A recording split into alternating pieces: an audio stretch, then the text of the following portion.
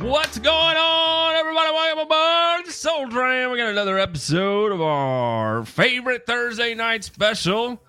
Dum, dum, dum, dum, dum. Thirsty Thursday. And, of course, we have our ragtag team of turf grass sort of experts. I'm not included in that, and we'll see how this ends up playing out through the course of the night. But first and foremost, I do want to introduce our guest. He is one of my great friends. He is a former, he is a graduate of Penn State from the turf grass program. He is a former golf course superintendent who had the ultimate panic freak out breakdown of all panic freak out breakdowns, aka he just decided he wanted to make money in his life and opted to move into lawn care, which how that worked out for him, I don't know, but he seems to be doing well. We've got nasty Nate Alleman with Barefoot Lawn and Turf right here. How are you, Nate? I'm good, Matt. Thank you for having me. I appreciate it. I know it's been Thanks. some time in the making, but look, I got my logo there too. Look at that. We do it up. Listen, we have an Emmy-winning producer. Yeah, J-Ping is gonna. We do not half-ass anything on here except our personalities. Okay. My wife said, "I thought you fixed your hair." I did fix my hair. It's just falling out, Asami. I got a giant bald spot over here. Nate, what? And before I introduce Ray and Ryan, that everybody knows, because shit, they've been running the show without me these last 3 weeks anyway. But or 4 weeks. But I was going to bring up Nate and I have something in common that there's quite a few people out there now that fall into this category, but something that we did not have to work near and dear for, but we managed to come to the same conclusion anyway, and it had to do with a mutual networking group we were a part of, and what happened to us, Nate? We got the old-fashioned hook. We are no longer part of that group, the band. We got the band Hammer. And Nate, why did we get banned from this group? Are those people listening on the group? Who cares? Definitely. Possibly. I personally, I think it's just our backgrounds, and I think you so more than me are educated in the matter, a ton of experience in turf, and just kind of teaching the basics, and people didn't want to hear about the basics of lawn care and whatnot. So I really think just kind of questioning people's personas, not personas, but knowledge and methods, and just people felt uncomfortable, kind of calling people out. And that's just kind of my nature, is when I see a spade, I call a spade.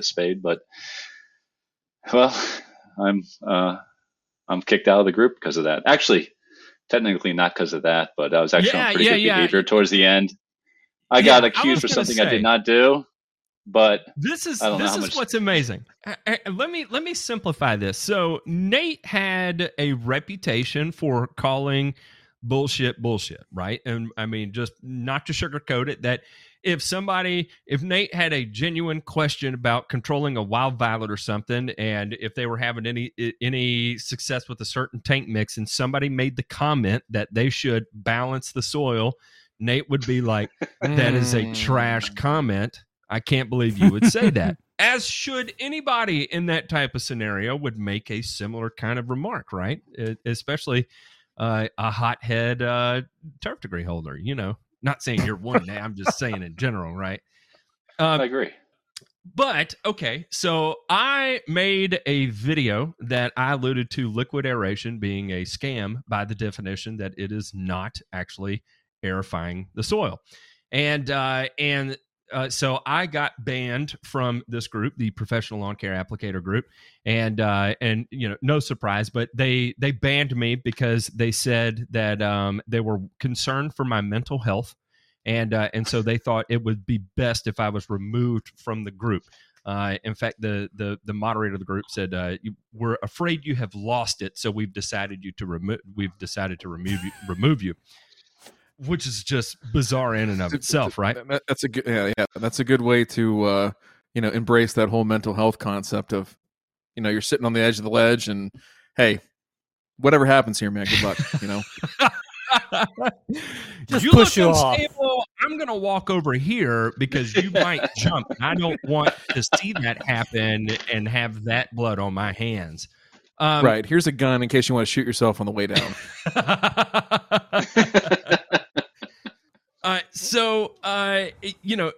Interesting. This is, and where the funny thing is that Nate was in another stream and was showing a little support and all that fun stuff, and he got booted for that because they said that he was running his mouth about the group.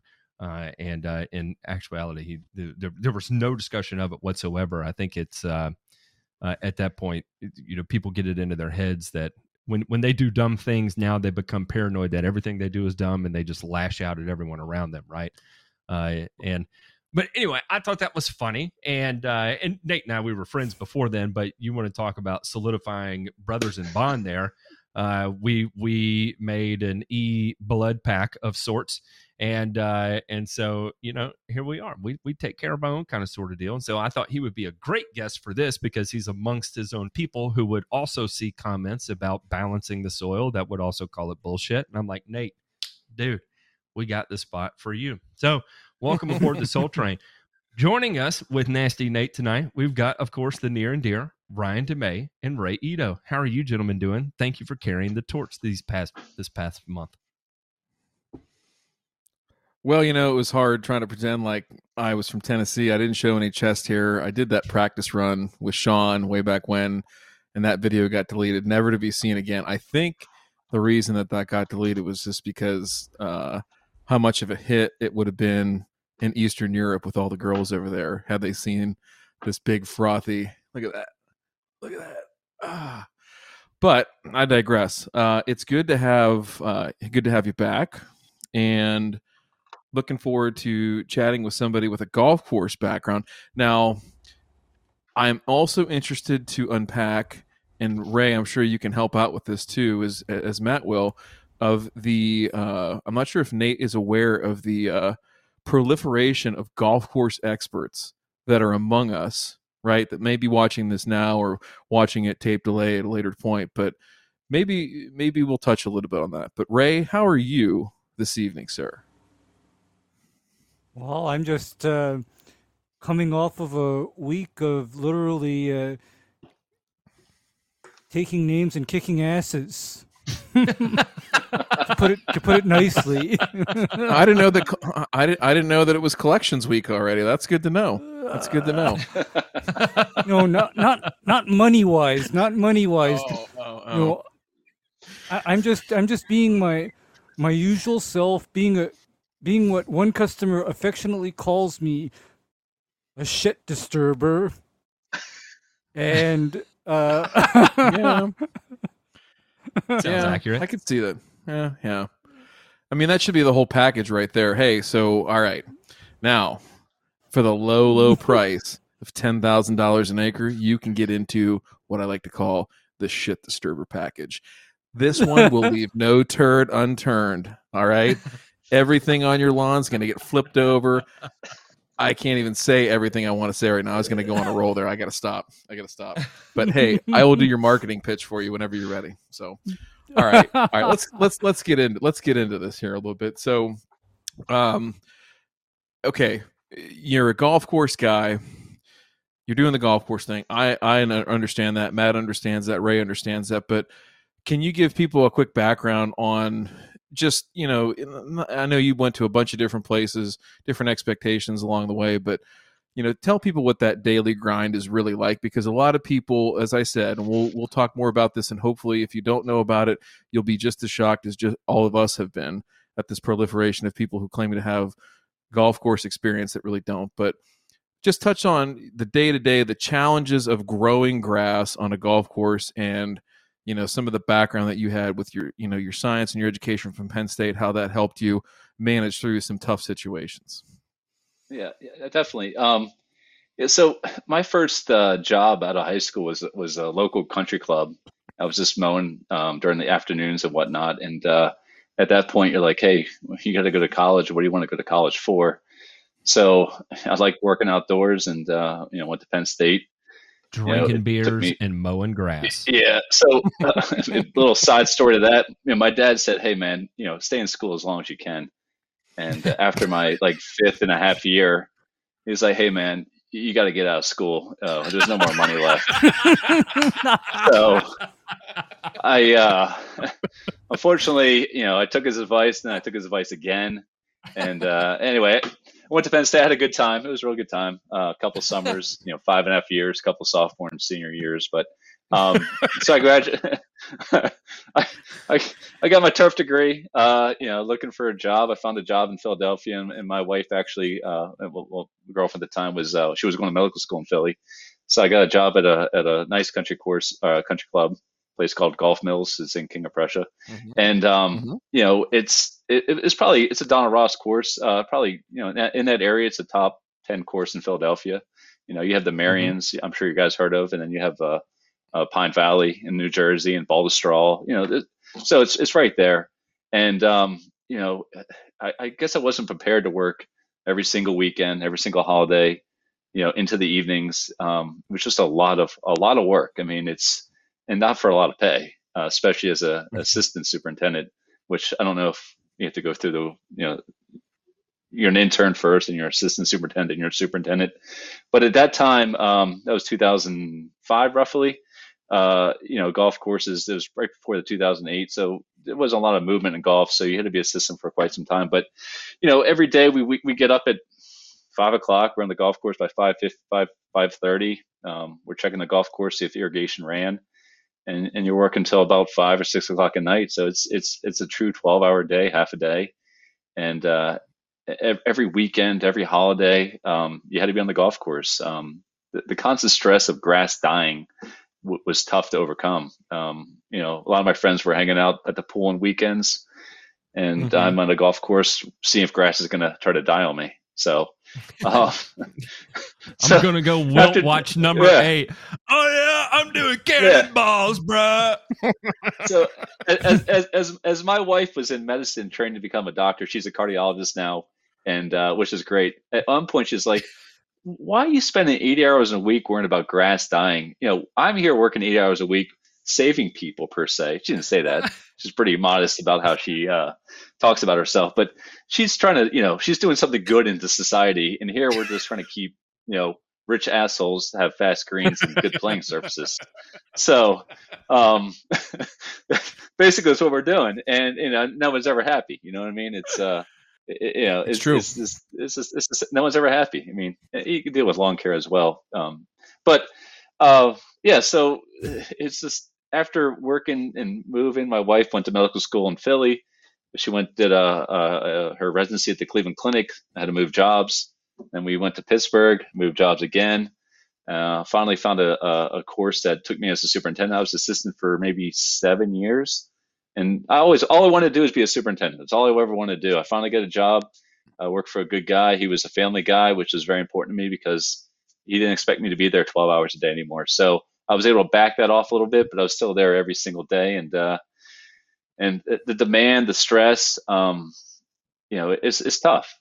So eventually I did, start my own lawn care company, and it grew faster than I thought it would. Thanks to Matt, actually.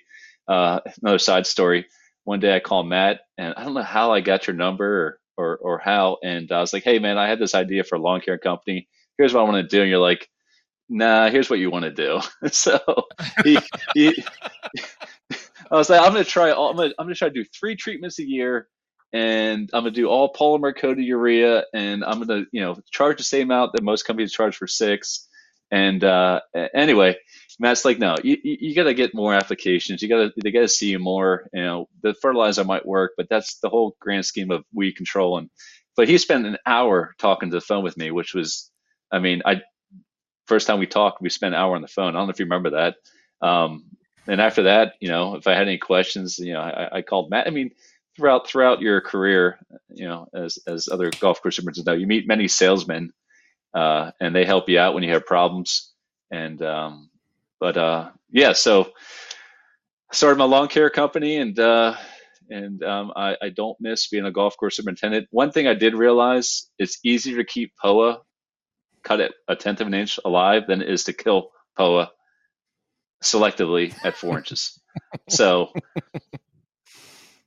you know, when you're when I That's mean true. when you're dragging, yeah, when you're dragging a hose and trying to keep Poa greens alive. I mean, that's so a lot of, I don't know where everybody's from, but you know, up north of the Mason-Dixon, Poa is the best green grass turf. I mean, this you really can't plant; it's just naturally occurring. But nothing rolls better than a Poa green, and that's why Oakmont is Country Club is known for their greens. They're all Poa.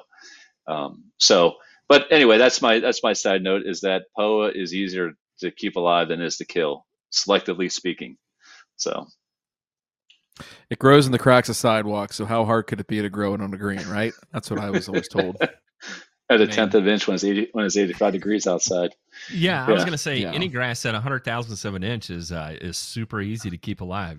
You just mow it and you squirt it. You with watch a it 80 hours a week. 4600. Yeah, Yeah, exactly. Yeah. Spray it with Starts turning fungicide a every 5 days, and yeah. yeah. Yeah, Will you know, the will old you go get fashioned me is Will you well, cart me this the doesn't water go hose to over here, please? this doesn't go to lawn care, but you know, you paint it white, you sleep at night. So that's referring to That's right. That's right. that's referring to using Daconil or Daconil. I was chlorothalonil gonna as, say, yeah. what's that's my something what's you my annual limit on that? Don't worry about it. yeah. Just go with it. Once a week. Once a week. Once a week at now see these guys are all you got to be a real golf course. I'll say this, Ray, back me up on this one. You are not a golf course person on YouTube or otherwise unless you have stood over a sprayer and dumped a 20-pound case of dry flowable Daconil into a spray rig. Like that's the real deal right there. Or You're not, Simazine. and or Simazine, or else Simazine. no. My favorite is that how 3336 used to come, Ryan. How's It that? used to come in a 2-pound foil bag, and here's how I'd open my 3336: rip the top off of the bag, Take a dump deep that in the breath. tank. Yeah. Well, I can't smell anything because I'm dressed like Buzz Lightyear. Okay, but okay, open one packet, and then when that goes down, then you rip open another one, and you keep on ripping until you have enough to fill that sprayer. And that's on top of the Daconil. That's on top of the Subdue, and I'll stop there because anything after that, I'm really starting to show my age. Well, I'm gonna tell you what. If you have Poa greens, then you've sprayed the hell out of some thiophanate methyl in your day. I guarantee you that. There's no way you're getting through that without some thiophanate methyl. So, Hang on, real Well, quick, Ryan. go ahead. But is the worst feeling in the entire world is at the end of the day when you do an irrigation repair, and it's a shitty one. I'm talking about irrigation repairs before we had slip fixes, and you screwed up. No, You screwed up 4 or 5 pieces of pipe trying to get it set because it's 8:00 and the sun's going down. You finally get it set. And you shouldn't kick it on, but you go ahead and kick it on, and it just absolutely ruptures, and you're just like, screw it. I hate everybody. I hate myself. I'm done with this. And you go home, and then you're there at 5:00 in the morning, back out, just grunting through it. I'll this give damn you- thing put together. I'll see you and raise this. I can remember 2 mainline leaks at the last course that I worked at. One was a 10-inch main line. Yeah, 10-inch main line that erupted middle of the day on like a Literally I think it was a erupted. Thursday or Friday. No, it had to be Literally a Friday. erupted. It's always on a Friday. No, it was a Thursday. It was a Thursday, and you know what we did because it was like scorched. I mean, it was like 99, winds blowing like 20 miles an hour. Like it was danger zone, big time. Literally stayed there all night. Like went to Sunbelt at like 4:00. Had them set the Mini X outside for us to pick up with the key hidden in it and everything. Stayed all night and fixed that thing. Turned the irrigation on at like 5 a.m. I remember that was wild. We bought where did we go? We drove like an hour away to get like a mechanical joint restraint fitting. to fix this damn thing. Like it was a big deal. The best one though, Matt, 18-inch main line coming out of our pump house, like down through our driving range. Literally. Now the first one was just leaking. This one, when they built it, they took the belt. These are gasketed fittings. So you push the pipe together and it gaskets and it locks in. Well, the bastards that set it right on top of this massive rock that was left by the last ice age here in Ohio. And it sat there, and for like 6 years it was fine. And then one day, overnight, driving in, there's water gushing across the road. I'm thinking, man, that's weird. And then I see pieces of blue irrigation SDR 21 pipe all over the road. And I'm thinking, oh Lord, oh boy. That whole weekend, that was on a Friday. That was the worst weekend of my entire life. Absolutely. So yeah, man, go ahead. How many times you run into old concrete where they dump the concrete over the fitting and they said, "Oh, this will last," yeah, and you got, this is good. Yeah, you're digging all this in concrete. Like, hang on a second here. What? I'll raise that one too. So the first course I worked at, mom and pop golf course, right? They had this is no BS. They had the very first fairway irrigation system in Ohio. It's a little mom and pop course, but they were not afraid to spend money. So these pipes were literally galvanized pipes, right? Oh. And oh Lord, the only way to fix these things, this is how they resorted to fixing. This is the first way I learned how to fix an irrigation pipe. They would take, this is no crap. I can remember being 14 years old working on the golf course, digging an irrigation leak up, and we would take hose clamps, right? And you would take the gummy part of like a tire patch fix, like where you'd pop a flat and fix it. And we would patch that and crank it down with the hose clamp, and that would literally seal the pipe. It was like Flex Seal before Billy Mays and Vince Tornado or whatever that guy's name is.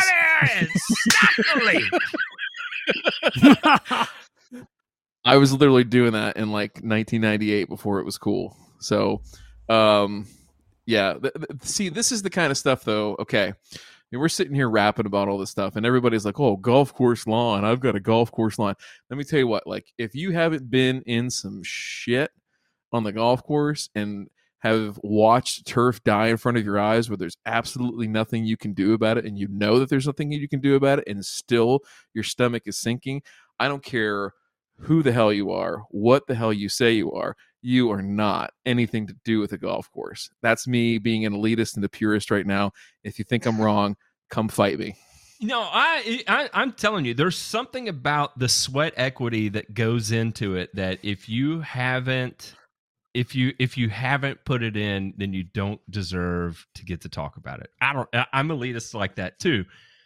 You know, how many times when it's 100 degrees outside, I've already had one heat stroke on the day and had to go fall asleep at lunch in the clubhouse, and then have to go back out and dig another heat stroke length of irrigation pipe to try and find a leak, and I still never find the damn thing, you know, and it just it's amazing. And until you have experienced that, and then you get your check at the end of the week and it's like $400 or whatever, and then they're complaining that, you know, you spent too much money on Daconil again, and you're like, well, okay. Hey, that was always honestly God, maybe Nate can probably identify with this. Is anybody ever complain? Like, I learned it was late in my golf course career when I learned this, but people would complain, and I would, whether it be about budget or whatever, and you know, I would say, oh, hey, overall, were you happy with your experience on the golf course? Overall, were you happy with the condition of the golf course? Well, yeah, you know, it was just this. We're done. Thank you. It's been a lovely to chat with you, and I gotta go. One thing I learned is that you're only as good as yesterday. They don't remember. You're only as good as yesterday. Yeah, that's the truth. This is true. You could have the best greens, run into a drought, and you know things are still playing well, but things are a little brown. You know, first impression is everything on a golf course. You know, you grew up. You probably grew up in the time where it was like all of a sudden, the late 90s or early, I guess 90s was all about green. Everything wanted to be green, green. Then we got into this, firm and fast, right? Well, everybody wanted Mhm. firm and fast without seeing any brown. But you can't have firm and fast without any brown out there, right? So it's that Unless point you're where you're Oakmont. playing. Yeah, exactly. You let your Oakmont have 25 guys out there with a hose just hitting Right. spots, on fairways. Like that's not, Yeah, the size of a it's not shoebox. Yeah. exactly. Yeah, I think so. I have a couple buddies that worked at Oakmont. I believe they might have like 12 assistants, and they have 20 some Mhm. interns a year. Like it's ridiculous how much help they have, and not only they're all educated. Not to say that Yeah. it matters, but they're all have turf degrees of some sort, whether it's a bachelor, associate degree, or certificate. Mhm. They all have turf degrees. They have 30 guys with turf degrees there. That's crazy. I know So- what's No, it nutty is, and it's all ambitious guys. Yeah, that's the biggest thing. It's just the ambition, right? And the pride. Well, everyone wants to outwork like 80 hours. Let's work 81 hours. Well, I'm going to work 82 hours. And it's just like, man, you guys got to draw a line somewhere. Like, I mean, let's just throw it on the table and see who's bigger, and just we'll leave then. I mean, like, what's going Well, on here? hey, So, Nate, you can't have a prick raving contest if you don't get it up first. that's right.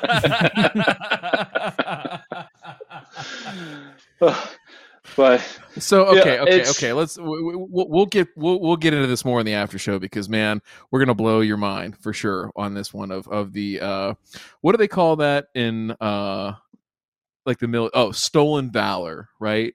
When people claim to be like that they were like ex Navy SEALs or something like that, and then people They're getting figure that- them out like yes, Yeah, they're getting that this free- is gonna that be a free total Denny- Imposters. that free Denny, Free Denny's. Yeah, Denny. Yep, exactly. They want that free Denny's meal. or if it now see only Nate's going to get this, but they go to Eaton Park and probably get a free cookie because they're a military service veteran. See, he's the only person that's going to know saying Eaton Park. Total It's inside Western baseball PA. thing with Nate right now. Western PA, right here. Okay, so let's talk about the agronomy side. So you leave the golf course, you leave that side of it, and you talk to Matt. Personally, I'd like to riff a little bit on that idea that you had, that original idea that Matt said was dumb. Not right now, but here in a little bit. But what are some of the things, just basic, you talked about basic agronomy in the beginning. What are some of the things that you took away from the golf course that you translate and are using every day from an agronomic principle side of what you did on the golf course to what you do in your lawn care business? Well, honestly, I think I learned more about fertilizer and after I was a golf course superintendent than I was during a golf course superintendent. Usually, I didn't know you could go customize fertilizers and whatnot. When I started my business, that's what I started to do. But, polymer coated, I don't know if, there's these one and done products. Knox has one. I think Harrell's has one where that you have a 6-month polyon coated urea and they put dimension and the celloprint on it. So literally, for your rough areas, instead of, fertilizing 3-4 times a year, you throw it one time and done. Now you're paid $85, could be $95 a bag now. And you're looking at probably 4 bags an acre to get about 1.5 pounds of N down. But, my thought was to take that polymer coated, ureas and put them into lawn care, because it seems like what companies were charging to treat a lawn just didn't seem like it was enough to cover a really good fertilizer. So that was kind of what I was trying to do, is figure out what companies are charging and how I could be competitive in a way to for my business. And then I kind of realized, like, if you're going to be different and use a better product, you really don't have to be competitive at all. You can kind of do your own thing, as long as the results are there and whatnot. You don't have to fit into some kind of mold or worry about getting clients. So and that being said, one of the guys I met when I first started my business, he's been cutting lawns for 20 years. Really nice guy. He does a great job. He uses a walker, so he leaves all the stripes and whatnot. He said to me, and I take this and I tell everybody this that's new in business: if everybody's signing on, you're not charging enough. You need to have people say, no, I'm not going to pay this. This is not a little bit on my budget. So that being said, it was a good selling point with my background, having a turf degree from Penn State, having golf course experience, is that when I told them like, hey, this is my plan, this is what I want to do, it really wasn't a hard sell per se, especially early on. But as business increased, I realized my pricing probably wasn't as high as it should be, and I increased it, and so far, knock on wood, so good. I mean, it's been great, but again, the background. I don't get questioned on certain things. I hear people back when I was a member before I got banned from the group, is hearing all these all these people would complain about people complaining about them, and I'm questioning their actions and methods and what they're using, and they're burning my lawn and this and that. And I've honestly never got questioned on that. So I don't know if I'm lucky or I'm just using a better product and better results, and you kind of another thing to fall back on. You get what you pay for, right? I mean, it's like that in life. I mean, once in a while you get a good deal, but for the most part, you get what you pay for. I'll kind of chime in on free lunch. No, not at all. No such thing as a free lunch. And yeah, go ahead. Go ahead. No, you go ahead. Because I'm listening to this, and no, I don't get questioned, and I tell people what I do is actually not for everyone. You have to want a certain thing before we'll talk business. And if you don't want that, you don't expect it, then what I do is not for you. Good day, and I wish you the best of luck. It's nice to say no. It's fun really saying is. no. I just put it out there. No, I just put it out there, and it's and when I spell it out, I tell people I'm not desperate for business. That's why I'm not all over the internet. That's why I'm not all over the phone book. I'm not all over the paper. In Ray, other words, you're showing your age mentioning phone book and The newspaper paper. advertising. yeah. Well, Ray, I am act showing like- Ma Bell. No, yeah. Well, that. Forgive me for being old, Matt. Okay, I'm old. I'm an old man. I mean, You're I can you're admit aging, Ray. You're not old yet. You're aging. You're just challenged with youth. it. But seriously, I then tell people I am not desperate for work, and that's just how it is. So it's a rather interesting experience when I tell people, when they're inquiring about what I do and my services, I tell people I terminate customers. I was gonna say, if you ever wanted to see smoke pour out of Ray's ear holes, the only thing you would have to do is be a customer and ask, "Are you sure it's supposed to look like this?" 1 week after an herbicide application, and I guarantee you, if his ears aren't rolling smoke, his head may pop right off his neck, and it just runs off the other direction. Because I know that just would not play with Ray ever at all. Never. No, it wouldn't, because I'd tell them, for one thing, this is the first time in the lawn's life that it's actually being treated. And secondly, I am going to have to fry it or burn it a little in order to actually get this done. Because, yeah, Matt knows me for, what is that? Burn and return. You're damn right. You're damn right. Burn every time. Gotta Write send that it down. sometimes. Yeah, Matt, you have to tell Nate, what that comes from. All right. So back in the day, and this is actually when I was on the golf course, and I had to make all these decisions, right? Because there was one investor, and then there was me, and then I had a bunch of young kids, and we were building a short course and a driving range.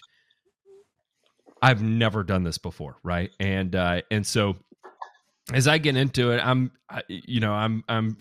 trying to cram as much into my brain as I possibly can. And I came across a site called Lawn Site and started reading there a little bit. And then it was interesting because, not long after that, 2008 happened, everything crashed, left there, went to work at True Green. You want to talk about being really overwhelmed, trying to make that transition from golf to lawn care. And this is what the positive I'll say about going to work at True Green was, it is so fast paced, and there's no moment to stop and think about what you're doing. You have to be pre-programmed at the front end of the day if you're going to complete your day in 12 hours, right? Otherwise, you're going to be working 14, 16 hours, and you do this 6 days a week, right? So I was used to the work aspect of it, but normally I could stop and think about what I was going to do next. And at True Green, you don't have that opportunity. So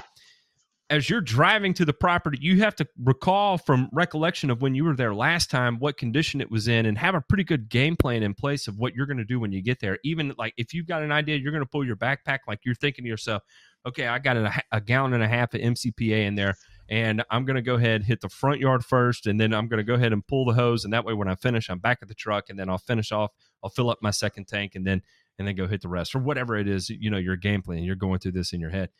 And it was weird for me because it's just such a different style of grass care, right? And I wouldn't even call it turf management at that point. It's just you're managing all these different weird things, and you're managing them for speed. And so I would read a lot of what Ray would write about to try and figure out, if I incorporate some of these things like multiple modes of action at one time, is that going to save me from having to make 3 passes across the yard? Is it going to save me from having to pull 2 different backpacks after I already blanket spray the yard, right? And so it was fun to read that and read what he was doing. And of course, this is back in the MSMA days too, so then I got to really put it into practice of, like, well, I got a tank full of MSMA. What the hell am I going to dump in here next? Let's go ahead and give it a couple glugs of 3-way and hope it doesn't turn into a solid gelatinous goo, and, hopefully I've got enough water in there that it doesn't do that, and get out there and go light it up, and everything turns just holy hell of an orange. And, you just keep faith, and you pretend like you know what you're doing to the customer. I'm like, well, I saw this guy on the internet, and he told me it's going to work. Or I saw him tell someone else it's going to work because I didn't have the balls to ask him myself. But it's going to be good.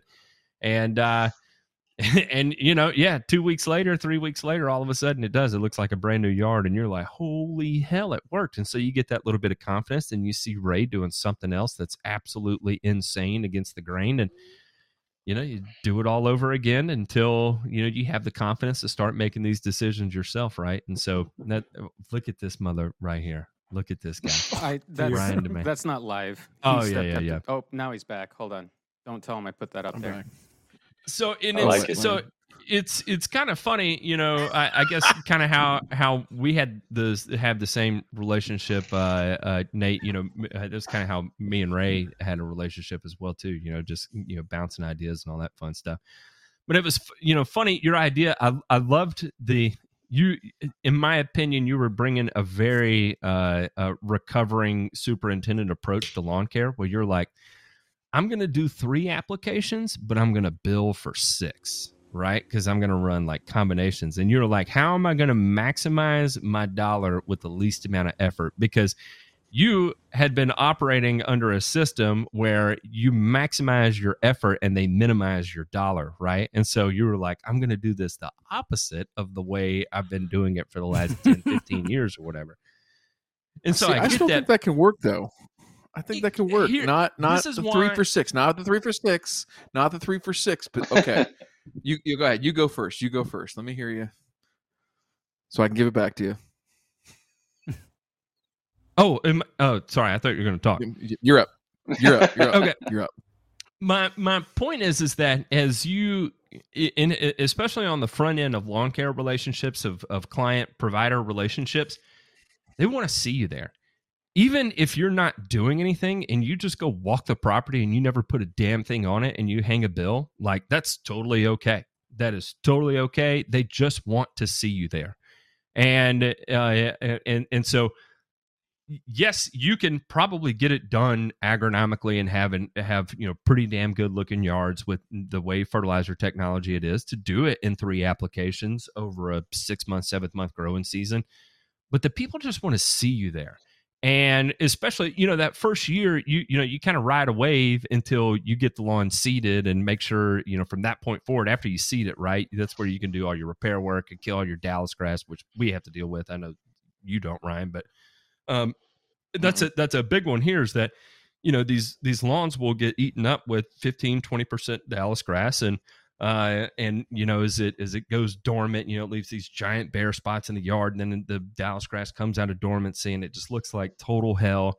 And so, yeah, you're fertilizing it throughout that course of the year, but you're not really making it look like your property until you kill the Dallas grass out. You get some new seed in. It looks nice and uniform and clean. And then people will lessen up on you. If they see you less frequently, then they're not worried about it. But as long as they've got seed heads that grow 2 feet, 4 days after they mow, they want to see you out there doing something with it. You get out there and you squirt it with something and it turns orange. It never dies. And then finally by the fall, when they're starting to think in the back of their head, like, damn it, are they going to get rid of this or what? You go out there and you spray it with glyphosate and it kills it deader than a doornail. And they're like, oh, yeah. And then a week later, you're showing up and you're putting down seed. And they're like, oh, yeah. And then the next spring, when it just flushes out and looks absolutely phenomenal, they could care less about seeing you anymore. But that first year, that rapport, that relationship between the client and the provider, they just want to see you and know you're there addressing these concerns. See, I don't disagree with you there, and I think that that's kind of how you build it, right? Is that you have sort of those first year customers that you're trying to basically get their lawn, Ray? How do we want to say this? Uneffed, unthrusted, right? Unthrusted, exactly. Yes, because there's some major thrustage on a lot of these lawns. Let's be honest, okay? So you do that with them, but then you tell them, okay, hey, you know what? Every year beyond this, True Green wouldn't drop your price. My competitor wouldn't drop their price. They would charge you the same thing. Let's say it's, $600, $700 for all these apps. Guess what? I'll knock 20% off and I'll do just as good of a job keeping it this way, on a maintenance schedule, basically, in whatever that is, if that's year 2, if that's year 3, if that's year 4, whatever. The point is to fade away, back off, still be there. I'll come out whenever you need me to come out. If there's something wrong, you pick up the phone, you call me, but I'm going to be here 4 times a year, 3 fertilizer treatments, 1 weed control in the middle of the summer, just to kind of take a look, make sure we didn't miss any crabgrass with our Dimension app, clean things up, make sure we're looking good and we're on point. But I also think too that this is not necessarily for your high-end folks. This might be starter home people. This might be second-tier neighborhoods, right? Like, 30, 40-year-old homes, something like that maybe don't have the same expectations as a new build might have. So I think in the right market, and this is a very market-driven thing of where you could be successful with this, and I think, I don't know Nate's city all that well, but it is sort of like this exurb of Pittsburgh. It's a little further removed. And so there is that opportunity there where people are like, hey, I've got money, but I don't have like big city money. And maybe I want to get into something like that of I can see my cost declining, but I see my service and my lawn still looking banging, right? In year 2, 3, 4, 5, whatever, and you maintain that relationship. So I don't know, just a different way to think about it of not everybody. And the other thing too that I like about it is, let's say that you build up this customer matrix of, hey, we're going to try and grow first years by whatever percent. Now all your year 2, 3, 4 people, the people that are on that part of the program, right, that are only down to 4 apps instead of 6, let's just say, you just increase your throughput on those people by 33%. So you can take on more of those customers. So maybe even if you pick those up midstream where their lawn is already unthrusted, you can put them in that program and still be making bank. So just a thought. A couple of things. I mean, I think you talked about this. You got to manage expectations, right? I mean, I call this the evolution of lawn care. Especially when I first started out, a lawn was kind of crappy. You get a good balanced fertilizer on there. Things are growing. You take care of the weeds. Things thicken up. You aerate, overseed. It looks great. All of a sudden, a couple of years go by. Same thing. Well, what's this over here? Well, that's poa trib. You had that since the beginning. or this is tall fescue. It looks like crabgrass. No, it's tall fescue. It's been there since the beginning. They want more. Like there's only you can only take turfgrass so far, right? There's limitations to how green a plant will be based on whatever you give it. I mean, there's limitations. Matt talks about this. You get the NPK right, and some of the biostimulants you can take it a little bit further, but that's it. I mean, you max it out in certain things. So I'm like, well, we can, what do you call it, burn and return? Or how do you refer that to? It's kill it off and whatever. I was like, hey, I can come in here. We can round it all up. We can get some turf type tall fescue in here. And people are like, what's that? Well, I mean, turf type tall fescue has been around for some time, but it's more cold tolerant than it used to be. But it comes down to managing expectations, right? I mean, that's just, as a golf course superintendent, it's the same thing. You got to manage expectations. I mean, it's fun. And I saw Ty P said every lawn care company pretty much uses the same products. And Matt can attest to this. For me, I started. False. Yeah, exactly. So I personally get everything custom blended. Everything goes out to. I tried to buy from Matt early on. We had some shipping issues because I couldn't get into my storage unit. Anyway, I dealt with Ferdy, I dealt with Turf Care Supply, and I get analysis. A couple times I ran it by Matt. Here's what I would do, and I try to go more balanced, right? I try to do maintenance rates of P and K. I think it goes a long way into having a healthy lawn. You may still. The soil test will show you deficiencies, but I think as you do a more balanced, a 4 to 1 to 2 NPK, I mean, you're going to hide a lot of those deficiencies, right? And I know you guys many times debate these soil tests, but the eye test is obviously number one, right? I mean, it has to pass the eye test before you go to the soil test, in my opinion. So, but just like I said, going back to the polymer, I still use the polymer coated ureas. I just do more balanced. I try to get some biosolids in there as a kind of way to build some carbon in the soil, some more organics in there. I guess you can't call them organics, but you know what I'm saying. Or I use a calcium, calcium carbonate in there. It's just a way to get rid of crushed rock filler. I mean, I know that you post the video in there, but I did a video on my my website where I took a scoop of a 1300 and I separated the urea from the crushed rock filler. And it's actually sickening. Yeah, there's 10 granules of urea and 100 granules of crushed limestone, and you're just like, wow, this is there's not a lot of actual fertilizer here. No, you're paying for filler. So Paying not to go on a fillers. tangent like that, sorry. No, you're okay. good. And a lot of times when you are in a situation where it feels like all the lawn care companies are doing the same thing and using the same products, that does exist. I'm not going to say that doesn't exist.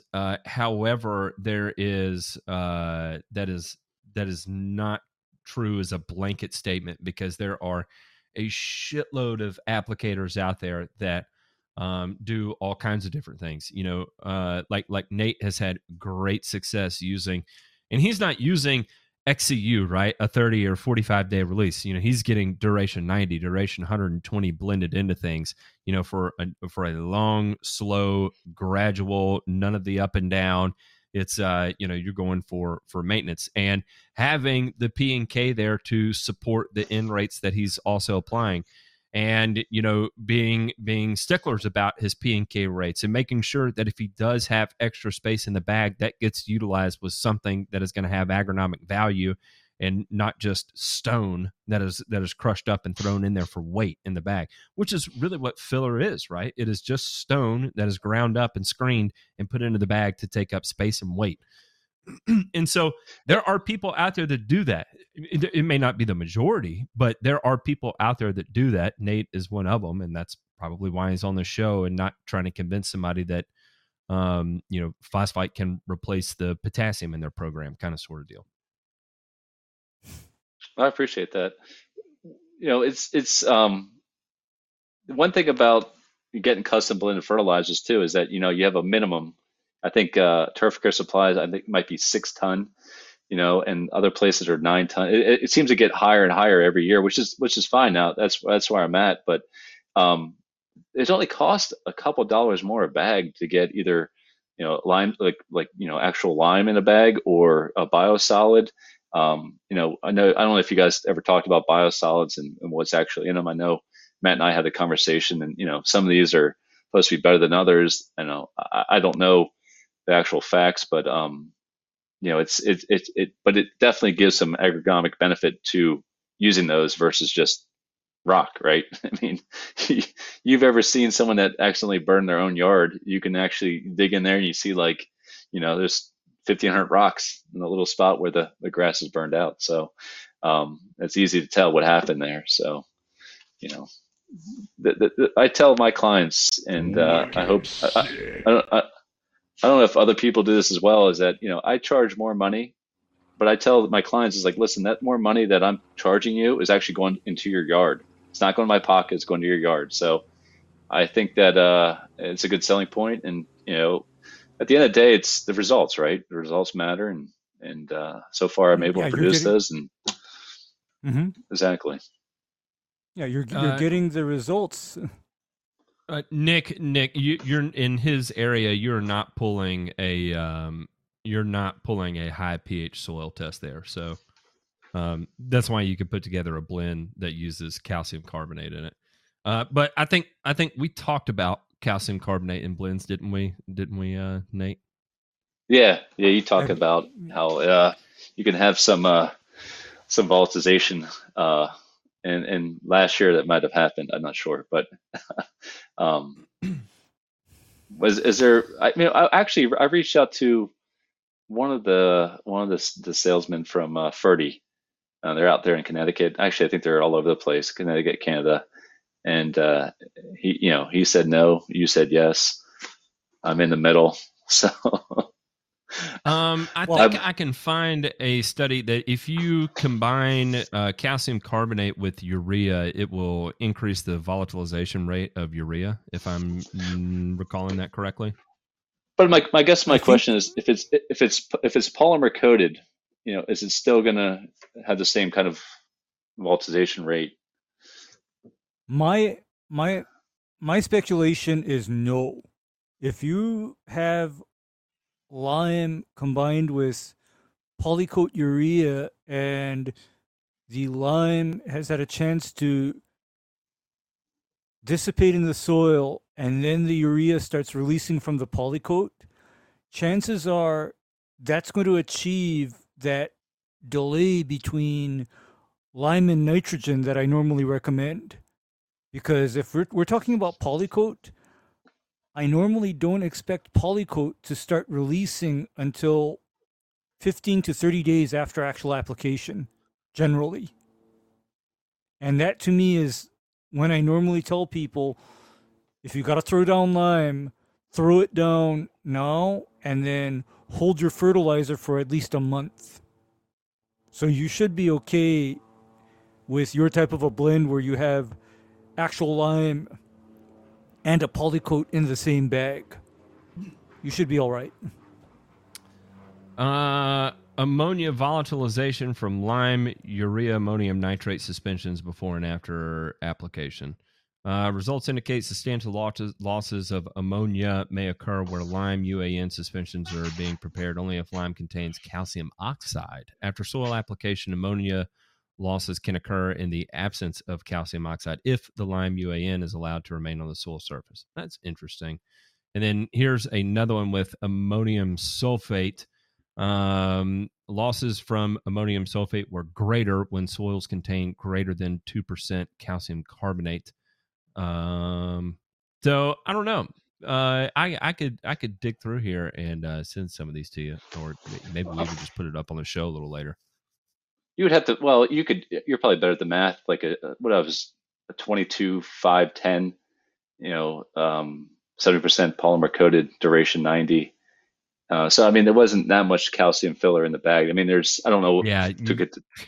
I mean, 6%. But at the end of the day, it's better than in crushed rock filler. So yes. I saw Andy Kelly ask a question about my fungicide program. And to be honest with you, I don't do many fungicide applications. I know we're in Pittsburgh, it's been 85 degrees, anywhere from 80 to 85 degrees, a lot of humidity. I really think a balanced approach helps push, helps grow out, helps prevent. I think more potassium is definitely more beneficial to. You're not going to prevent fungus per se, but you're going to help strengthen cell walls, help push root growth, and help the turf recover. So, for fungicides, I like Exemplar. Most people aren't going to pay that kind of money for a product that lasts, 28 days guaranteed for dollar spot, but it's a great product, and I tell other people in lawn care, if it costs this much, just charge accordingly. I mean, don't try to get cheap on things that work really well, because any kind of DMI, you're going to probably get 14 days in a lawn care, maybe 21, but Exemplar is guaranteed 28, and I've done it on fairways on golf courses, and I got 35, which is just incredible for a product. In my opinion, especially dollar spot, which as a golf course superintendent, that's what you're getting at after a rain and a little bit of humidity. You're getting dollar spot pressure really, really hard. So, anyway, I just want to answer that question.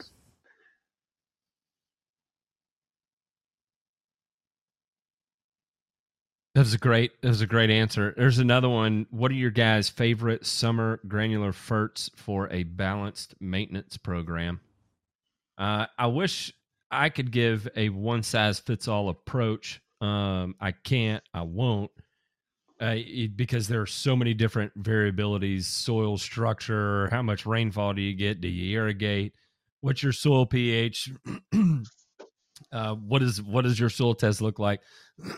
those are kind of the things that if you're going to make a recommendation, that's always an ideal starting point of where you should start. But if you just had to grab one off the shelf, the old 1648, the absolute cheapest 1648 you can find, it's guaranteed to turn things green. Set it for G for green and L for lush. You love that one. Depending on you love that one. No, what are your thoughts on the potassium source, though? Do you think it's worth the extra cost to go SOP versus MOP? I mean, as a ex-fertilizer blender and other guys that use the fertilizers, what I've been doing personally is I put about 10% each bag, and I to save a couple of costs, I've been doing 50-50, 50% SOP, 50% MOP. Do you think that's worth Actually, the savings? Here's my thought on it. If you are in a region where you do not have contamination by chlorides, present in the background, small amounts of chlorides can be beneficial in terms of disease resistance. So I'm not saying to go ahead and salt out your turf. I am saying that you are able to apply moderate amounts of potassium chloride and not have detrimental effect. And the first place that I heard of this from is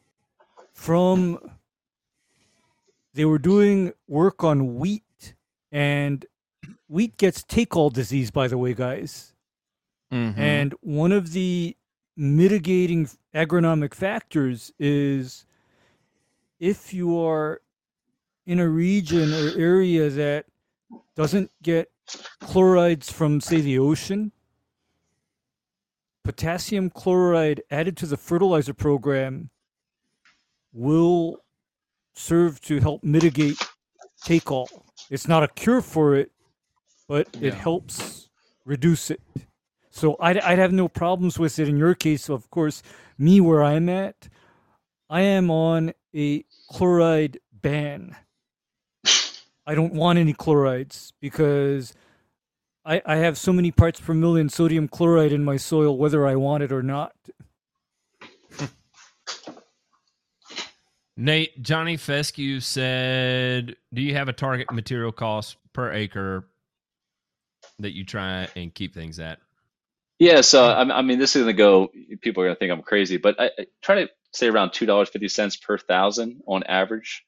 Now, I'm making 5 applications as part of my program.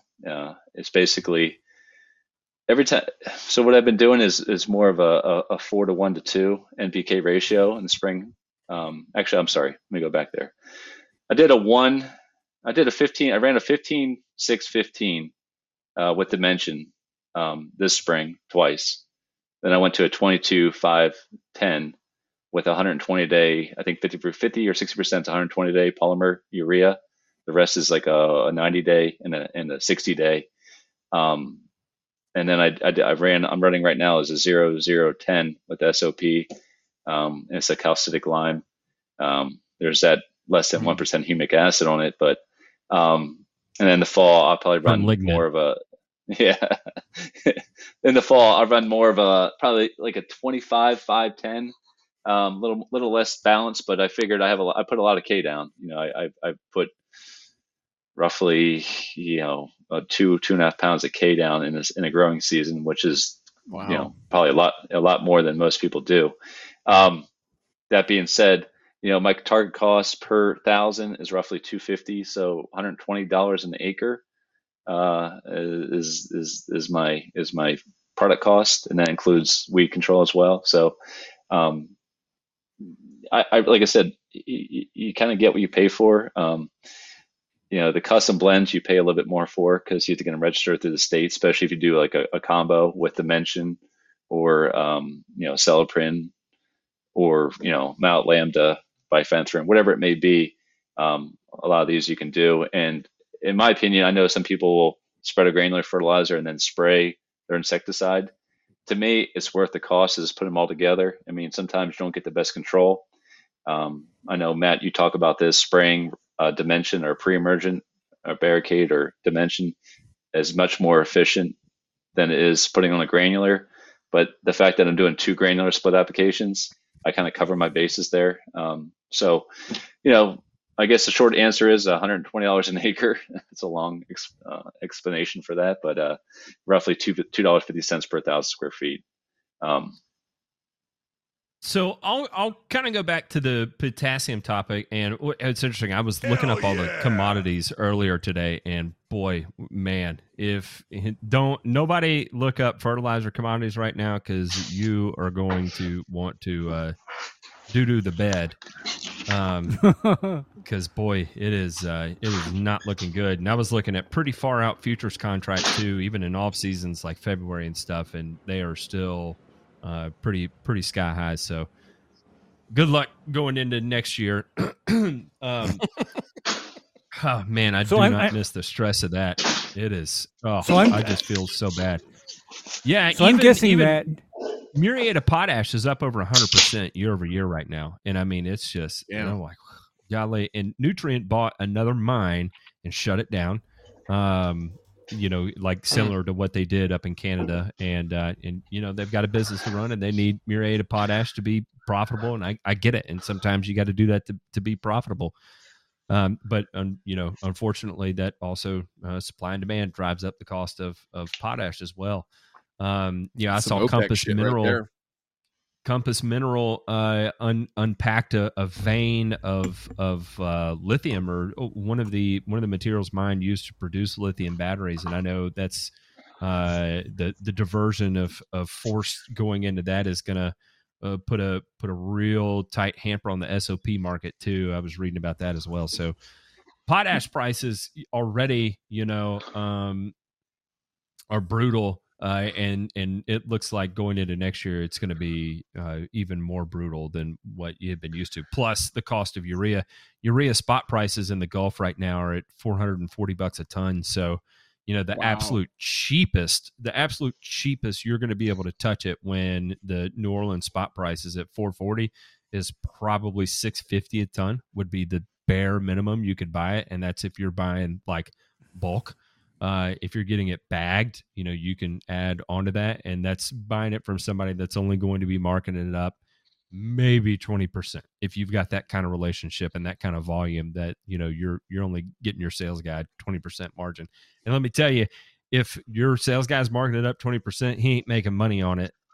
He's making pennies on it, so they're doing you a giant favor there. So it's anyway, commodities are wrecked. Beyond that, back to the potash conversation. And I think it also kind of ties into what you were saying about granular pre-emergent. So many of the decisions I made treating lawns have to do with how much of a head case I am. You know, I've got all these psychosomatic things that go on in my brain, like granular pre-emergent, right? I just, you know, the one time I went out with granular pre-emergent, I had a mental breakdown and ended up spraying my second round because psychologically I just couldn't handle the aesthetic of a granular pre-emergent, especially when I would dump a bag into my hopper and like half the bag is yellow and the other half is like a burnt brown or something, you know. And I'm like, I don't know what this is, but this is not granular pre-emergent, and I don't feel comfortable spreading this, and I'm not convinced I'm going to get those kind of results. Kind of the same thing as you start moving into potash. You know, I've got this thing about moving into the summer months and managing salt index levels, right? Because already I'm trying to grow tall fescue in 90 plus degree weather for, 90 days, 100 days a year. And I don't want to apply any greater salt index than I need to during that time frame because salting out a lawn when it's 95 degrees outside is never a good thing. It takes a long time to correct, and it can be the end of your season on that lawn, right? Because you salt it out, it may not recover until fall, and you're pretty much you go treat the lawn, and they're like, well, it's all brown, you turn it green, and like, well, no, but I still got a billable app I need to get on you, so I'm going to come treat it.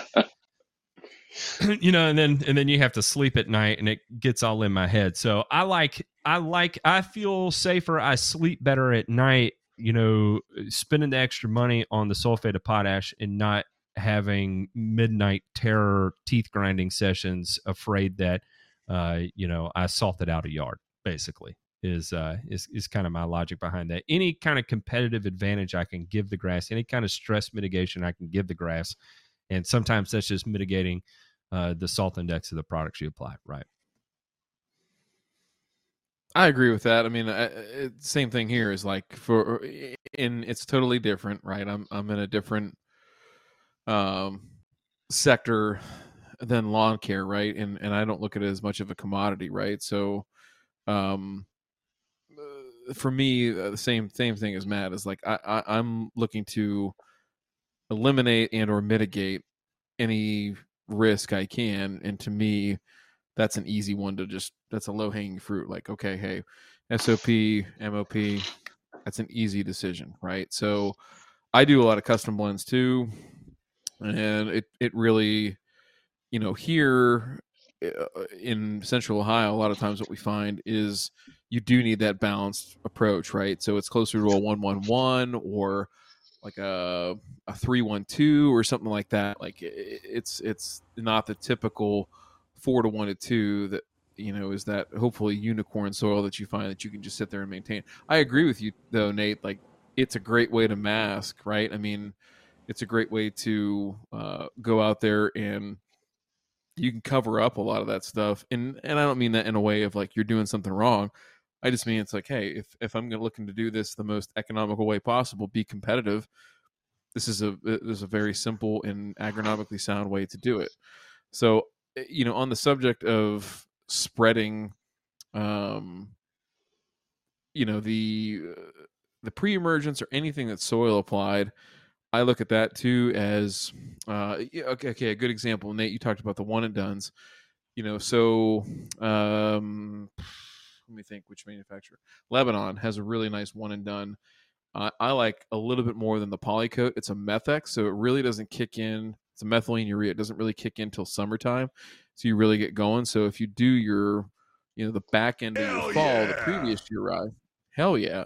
If you do the back end of your fall right, you should ride that wave clear up into on cool season here in the Midwest until, mid-May, right? Until spring flush and things start seeding out, and then it's going to take a big crap on you. Well, that's when that Methex will kick in as soil temperatures increase.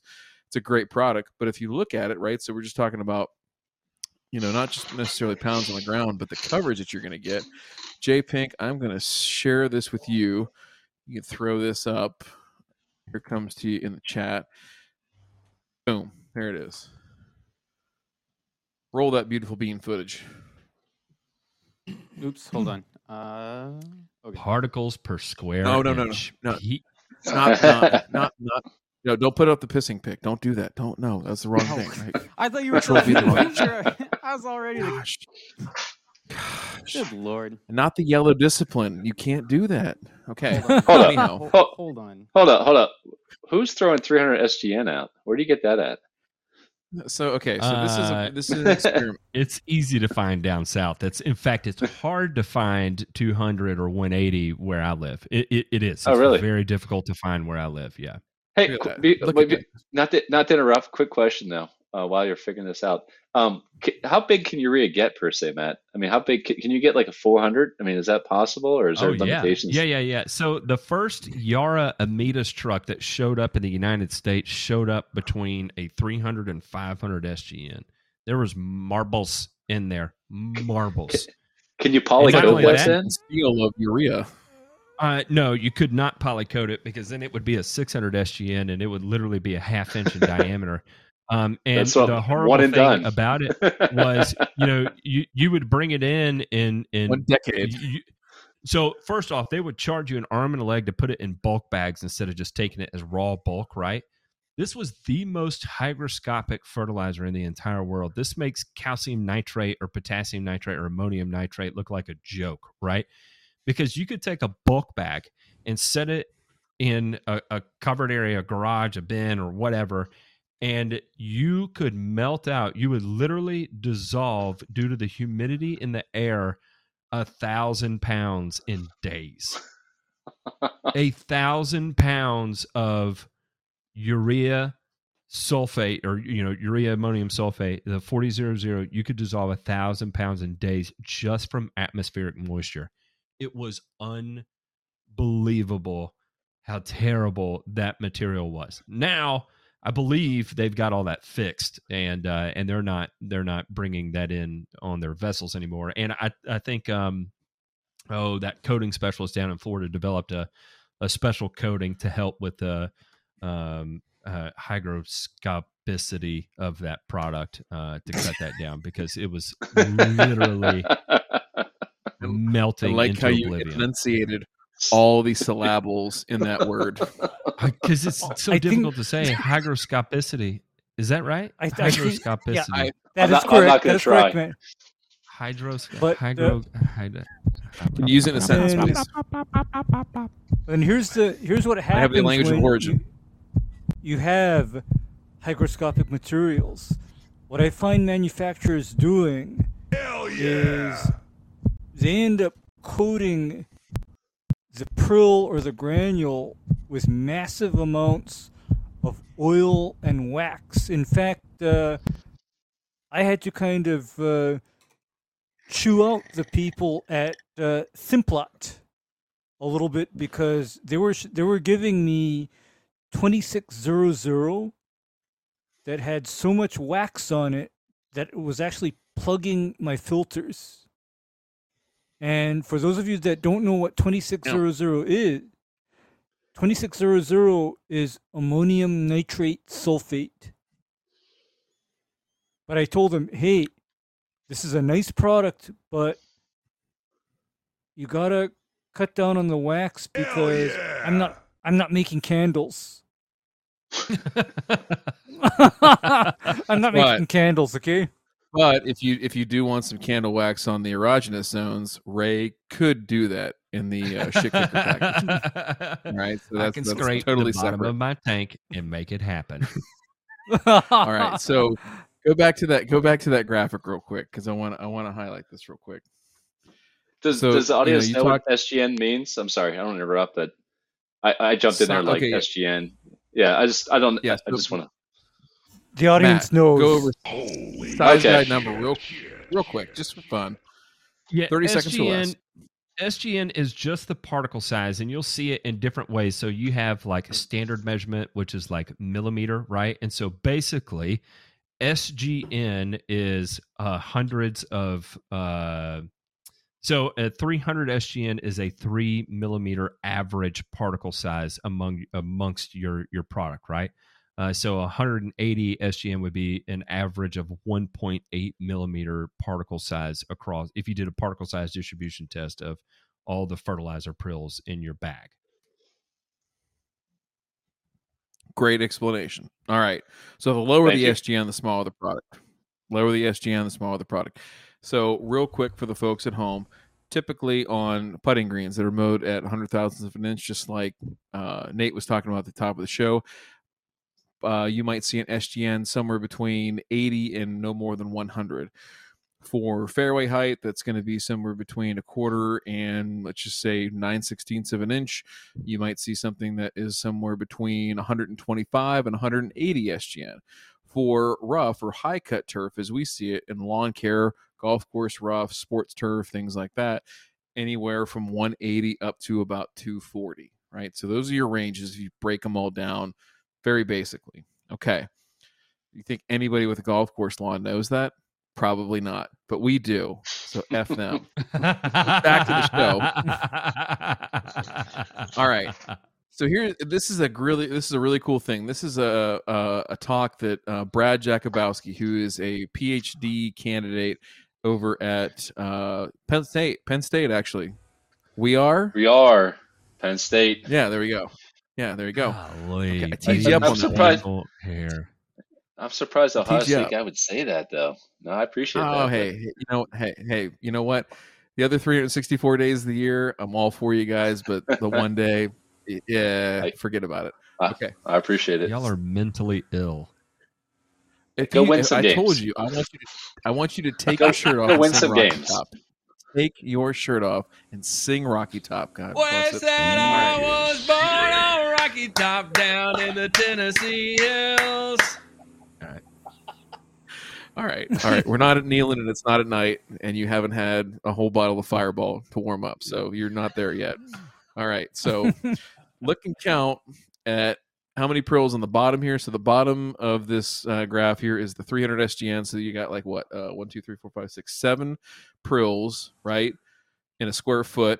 And then on our, this is going to be, 180 SGN on the other one. You got 1, 2, 3, 4, 5, 6, 7, 8, like triple the coverage, maybe quadruple the coverage. Okay. And the whole point of this is, like, Nate, you were talking about lower the one and done products, $5 more a bag, right? $5. So $20 an acre, right? Because we're 4 bags at the acre. So $20 more, I can have 4 times at least the amount of coverage or better coverage than I do over a standard prilled product. So in those cases, I would always tell folks, hey, absolutely, if you can find it and if you can get it, go for the lower SGN product, because you're going to have even that much more efficacy if it's a soil applied product specifically for, let's just say, pre-emergent in this case. So that's my feeling always when I'm talking to folks or thinking about programs of my own, is if there's one thing I'm going to make sure I get, hey, $20 an acre versus a callback to come back and spray out crabgrass, which who the hell wants to do that and try and control crabgrass in the middle of summer when it's past the 4-tiller stage, right? Let's go ahead and do it and try it. So we got a solution. We got a solution for that. Yeah, sorry, I don't want to interrupt. You guys ever use pile driver? I just sprayed pile driver today. Pile driver is you say pile driver. Pile driver is that's an Ohio State invention. That's Dr. Dave Gardner at Ohio State.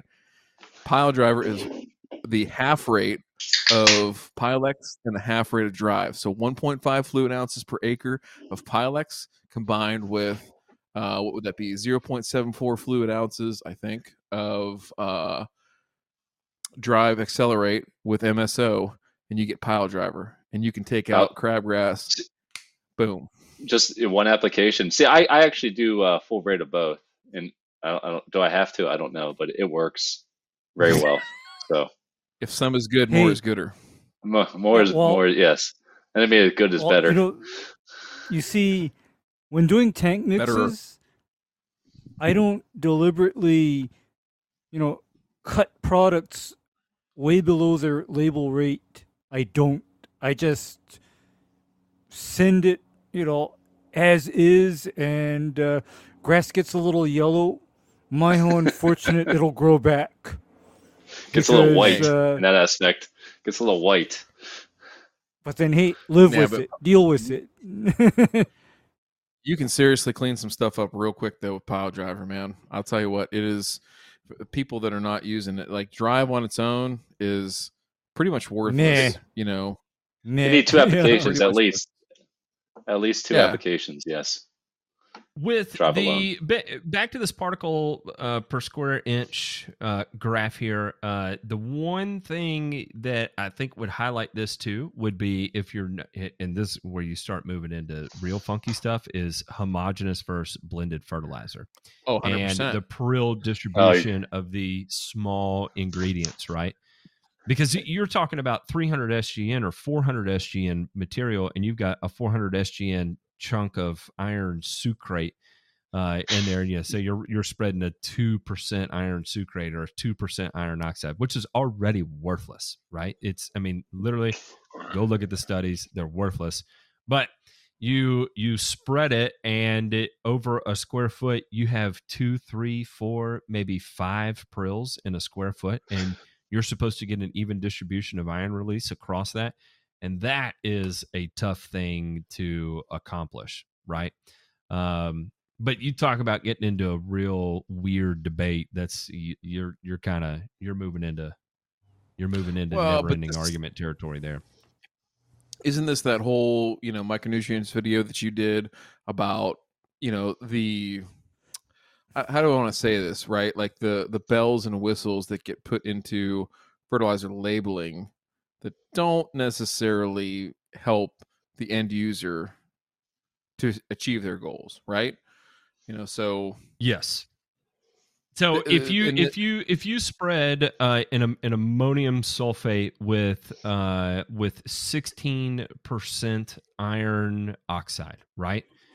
And then directly next to it, you spread just a 1600 with ammonium sulfate, and you compare the two side by side, how much of a visual impact is the one with 16% iron going to have?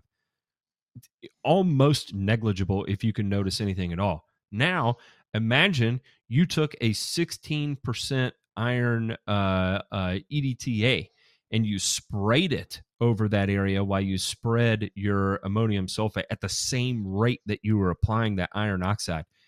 You would have such extreme iron toxicity, the grass wouldn't just turn black, it would evaporate. Like it would go away into outer space. It would go back into the ground and grow into the dirt and disappear. And everyone was like, I don't understand. Wait, I put down. Terrapreta? Wait, It's where? too perfect. It's too perfect for the grass to disappear on the Terrapreta. Okay. Get beamed up. Hell yeah! It did get beamed up, Scotty. It's just one of those. It's on the bag. It makes you feel good. You feel like you're accomplishing something.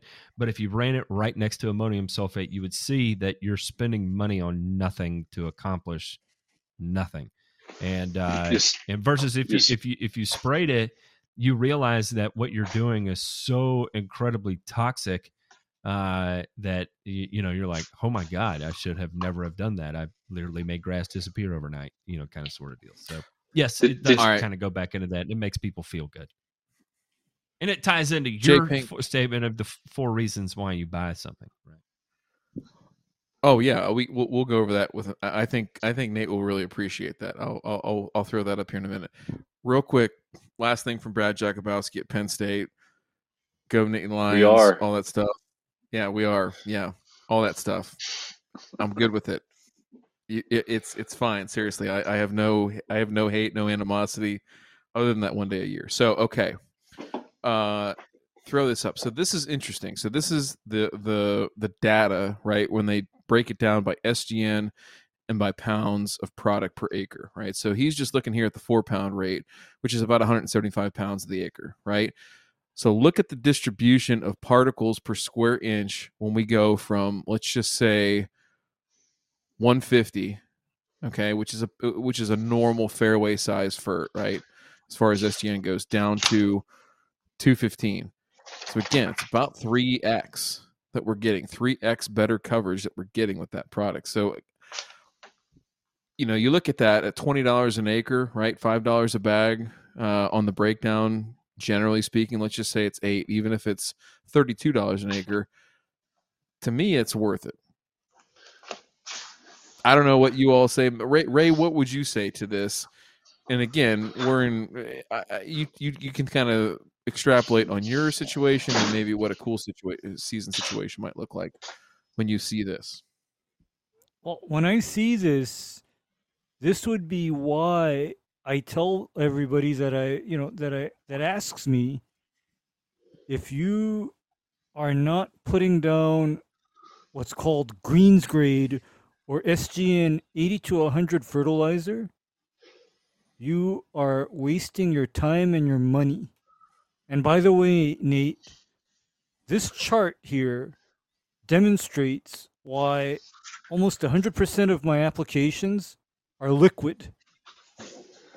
And do you know why they're liquid? I'm sorry, you said, do I spray liquid? Yeah, you don't know. Do you know why my applications are all liquid? Well, I guess it directly applies to the plant, so I mean it's more efficient.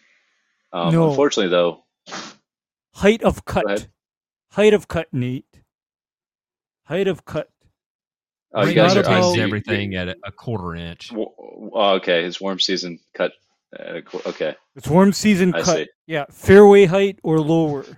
Fairway Okay, height or that makes- lower. And so what happens when, even if somebody can get like a 125 or 150 SGN product on, say, something that's about a half-inch height of cut, this can cause what I call this effect that I call the green Dalmatian effect. And what the green Dalmatian effect is, that's what happens when fertilizer granules land far apart and the grass only gets green from the NPK in those spots that the granules landed. The rest of the lawn just looks like a green Dalmatian. Ray's all liquid approach. I love it. It is literally the ball gag of turf grass management, because you can tell the turf to shut up and do what you want, right? I'm going to shut you up and I'll make you do what I want. It's some masochist stuff right there that Ray's into. And hang on, let me clarify some things. If there are some people on here that hear this, that if and are having a complete nervous breakdown, if you're maintaining 4-inch tall fescue right now, and you're running 250, 300 SGN fertilizer, you're okay. It's 4-inch tall fescue. You're going to be fine. If you've got Kentucky bluegrass at 1.25 inches, 1.5 inches, you probably want to start considering pretty quickly to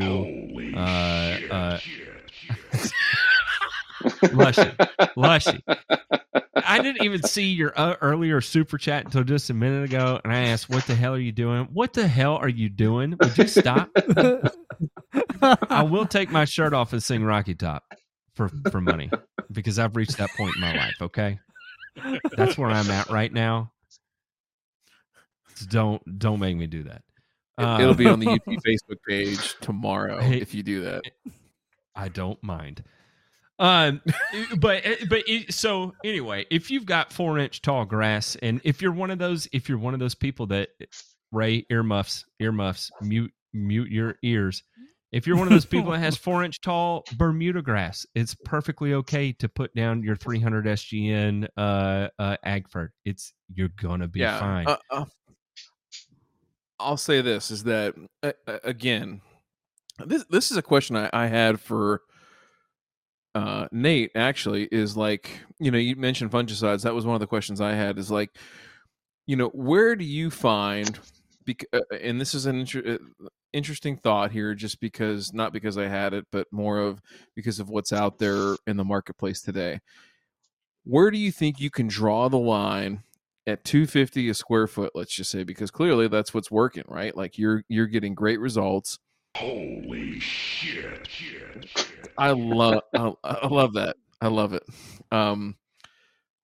Draw the line and say, hey, for this amount of money, this is really good turf, and whatever, 8-9 times out of 10 through a summer, a normal summer here in southwestern Pennsylvania, this is going to be a good lawn if I use these products and follow this program.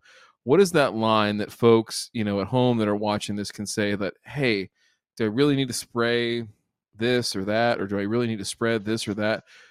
Because you're not doing a lot of the stuff that's being marketed right now on YouTube and on the internet and other places, I don't think. And it sounds like it's a pretty, I don't mean to sound, to make it a pejorative that you have a basic program, but I think it's following basic agronomy. So what is that for you that you've learned over those years of being in lawn care that's like, hey, like, this is enough. This is okay to where I know I'm going to have a really good result? Well, I think the first thing is greener isn't always healthier, right? I mean, I can tell. Amen to that. Amen to that. I can tell. When I have a client, so most of my clients, I get the neighbor. That's kind of how I grow my business. Like most people that, their lawn looks good. Hey, give me a quote. And then all of a sudden you'll see a neighbor over there, and this thing is like, it's mid-July, and this thing is greener than green. I'm like, I can tell that guy's throwing Milorganite down at like 20 pounds per thousand. Like, it's just, you could just tell. And it's just, so greener isn't always mean healthier, I guess is the best way of putting that. So, more isn't better either as well. So, I guess, I didn't know much about the whole YouTube thing of lawn care until I met Matt. And then I kind of did watch some videos, and Matt would send me some videos and satire and say, look at this guy. And we'd laugh about it and say, yeah, you don't want to do that. But that being said, I think, NPK is the most important part in any program. You can't do anything else until you get the NPK right. And in your soil acidity, I think. I know you guys dig into soil tests and look at everything, but again, I go back to the eye test as well. I mean, I've had fairways that show terrible results on a soil test, but they perform well. So, did I correct those issues? Not really. I just kind of kept going what I was doing, and they made it through the season. So, I mean, I guess theoretically they could get a couple degrees better if I were to correct some NPK issues, but for the most part, certain inputs was enough to get it healthy.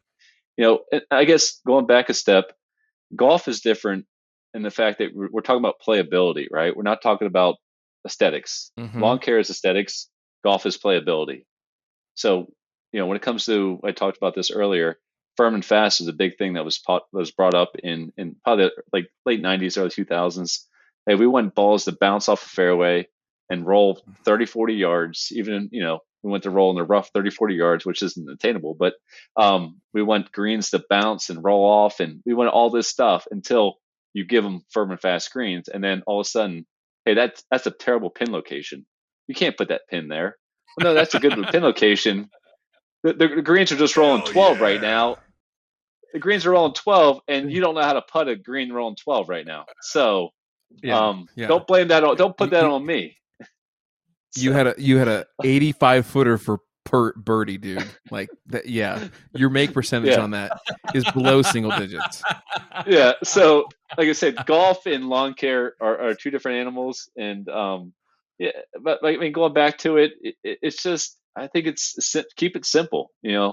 NPK. I'm a big proponent of slow release fertilizers or controlled release. You talk about methylated urea. That's a great product. For some reason, I'm kind of stuck on the polymer coated. I mean, some of the people listen to this might not know what those are, but like if you go to Lesco or Site One, a lot of those products will have like a 20 or 30% polymer coated, or they call it Poly Plus. You'll see on the bag it'll say 30% Poly Plus. So XCU, whatever it may be, but I'd rather do 60, 70% XCU or polymer coated than the 30%. That's just, I'd like to shift everything that way. So, but I don't know if I answered your question. I tend to. No. It was good. I mean, wicked sick. Ray, this is like the flip side of this, and this is what I really want to ask is, Ray, if you had to simplify, like if somebody gave you a budget of $2.50, like if this is some like HGTV shit, and you got to get it down to $2.50 a square foot for the season, what are you banking on? Like, what are your products? What are your practices? and you can look at this from, again, Nate's in a cool season scenario, so like obviously his coming lower than you in a 12-month climb, but from a warm season and what you would anticipate on a cool season, what would be your basics? What would you hang your hat on? Okay. Ryan, Here's what I'd hang my. Kind of started to chop there. You might have to restate it once more. Oh boy. Okay. No, I'm saying. You're still chopping, but I think Ray heard. Okay. Hell Okay. yeah!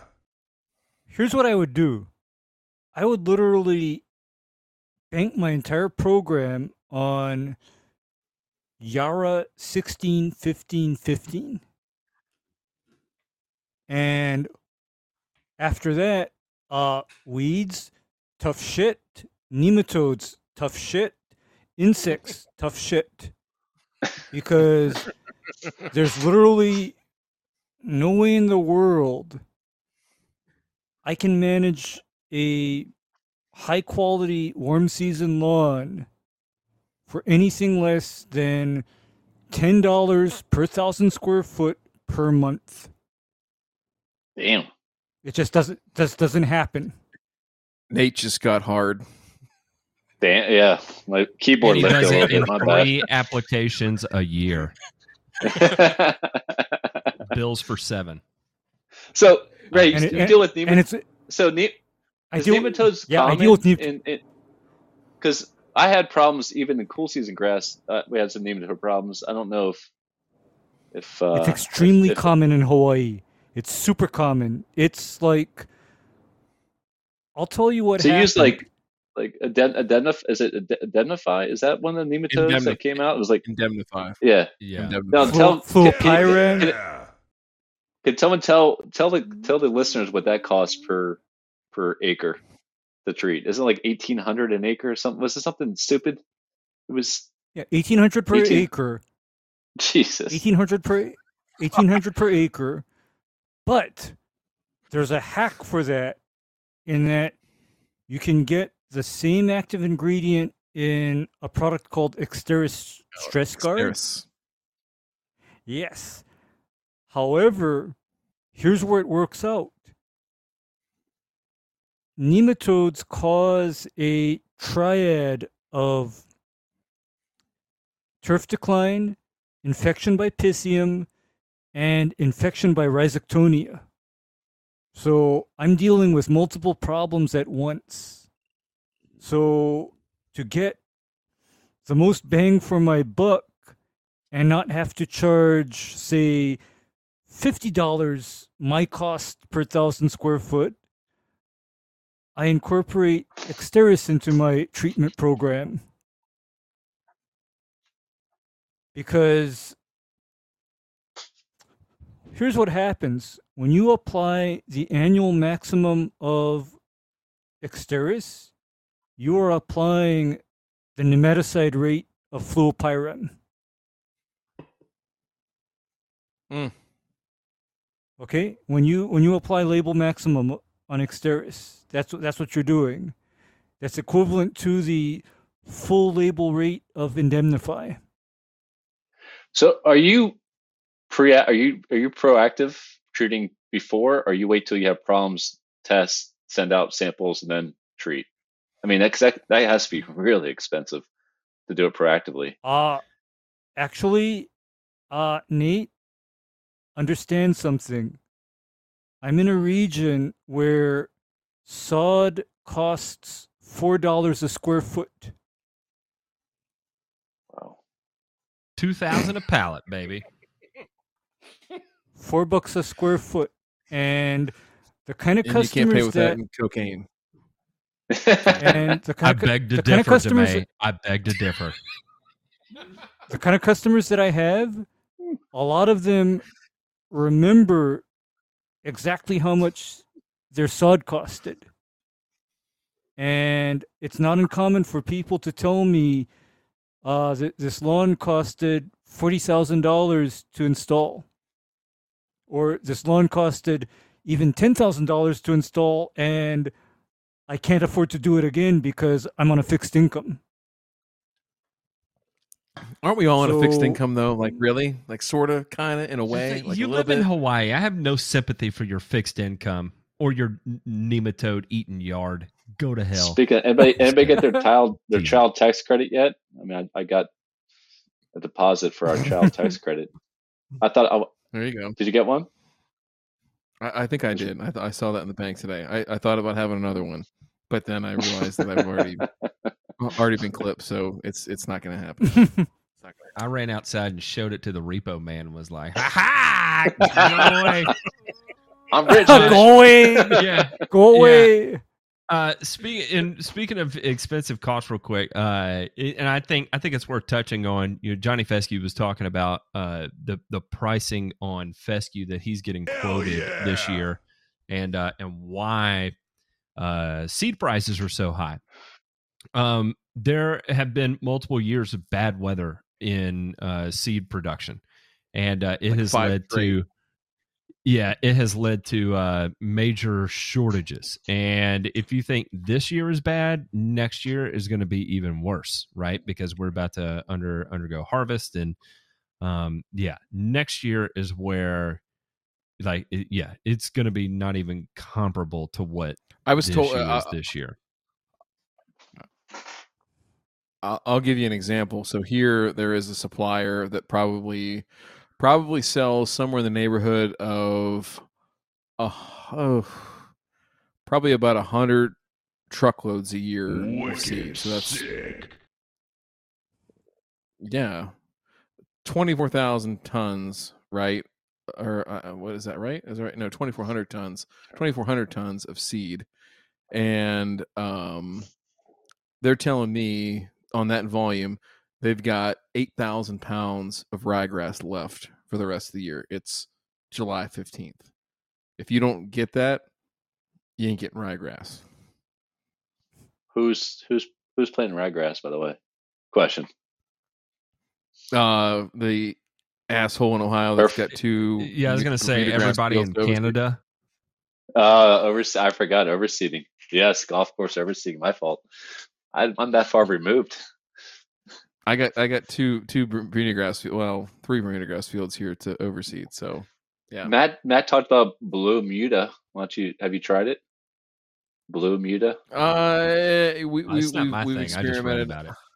I think it can be done. That's an after show topic. We can dive into that a little bit deeper. I think there's merit to it. I think it's got a lot of potential to do a lot of good for many people. I think implementing it is very, very difficult, and I think that the physical act of seeding bluegrass into Bermuda grass and then calling it blue muta is kind of stupid. I think that you really need to quantify how much bluegrass needs to be in there relative to how much, to be a successful stand. So, yeah. Matt, what else have we missed? We're coming up to sort of the quasi end here, but and Nate, I think that's it. Nate, you got any final questions here before we wrap this up? Well, and we move on to the show after the show. Yeah, the allelopathic tendencies of fine fescue, something that you kind of introduced me to. I didn't know much about that, and we never talked about it in college. But is there a way to engineer grass to be like that, like fine fescue, like a better grass than fine fescue? Obviously, I don't know if you guys ever touched on the subject. I don't understand what you're saying. Engineer grass to be more allelopathic? Yeah, like fine fescue. Way more allelopathic, as in such that it can do its own weed control without you having to apply any kind of pre or post emergent where it becomes so toxic. Yeah, good question. It's a hypothetical, I guess, because around here on they sell a seed called the Penn State mix, and can you guys guess what the Penn State mix is of seeds? Take a stab at it. And perennial ryegrass and Poa triv. No Poa triv. Well, Poa, just the other Poa. Poa A, bluegrass. Oh, but anyway, so it's bluegrass, ryegrass, and fine fescue. But I treat lawns that we're seeded with that mix, and they're all fine fescue. The fine fescue basically took over. So I'm just curious if that could be engineered into a grass where it can be basically, it doesn't like anything grow beside itself. So any I'll thoughts tell on you, I think that? the fine fescue. Am I Yeah, I'll tell Go you ahead, what Ray. might have happened. Actually, the fine fescue is what survived under conditions of acidic soil and low nutrient levels, because I kind of understand things like ryegrass and even Kentucky bluegrass as being real nitrogen hogs. So if somebody were to seed in a fine fescue, KBG, and rye mix and not be pouring down the nitrogen, what becomes dominant in the end is the grass that survives on low inputs. Keep that in mind, because I leverage that as well when dealing with warm season turf, in that if I want to encourage a grass other than Bermuda, guess what I do? I chop Drop my off fertilizer fertilizer. rates. Yes. I cut it, Yeah. starve it? starve it. So that's the thing, is that fine fescue literally is the original. All grasses are like this to an extent. Bermuda is at the top of the pyramid, right, where it's super high maintenance, bent to, right, where it's going to need comparatively more care and things like that. But fine fescue is the OG low input poverty grass, right? It doesn't need much to survive, right? It favors acidic soil. It favors low fertility. Doesn't need a whole lot of herbicide treatments because of what Nate just recommended and said, that it's got such a high level of allelopathy that, there's not a whole lot out Things there. don't want to grow in it. So So the Nate- allelopathic compound in fine fescue is L-M-tyrosine. All right, go ahead. No, I was going to say the thing that I would be looking at, Nate, is I'll tell you who's doing the absolute cutting edge work on this right now is University of Minnesota up in St. Paul, and the stuff that they're finding up there in really truly harsh conditions as compared to what we see here, from Pittsburgh on through the Midwest. Fantastic results in a low input situation. When I say low input, I'm talking like 1.5 pound or less of N per year and minimal herbicide applications, right? So I think there's an opening there, right, for the I don't want this high maintenance grass and I don't want this and that, in terms of my lawn, and like what you said about managing expectations. I do think there is an opening there, in a niche in the market to offer people and say, hey, there is something different, right? There is something that we don't have to fertilize as much. We don't have to spray as much. We do kind of just want to let it do its thing.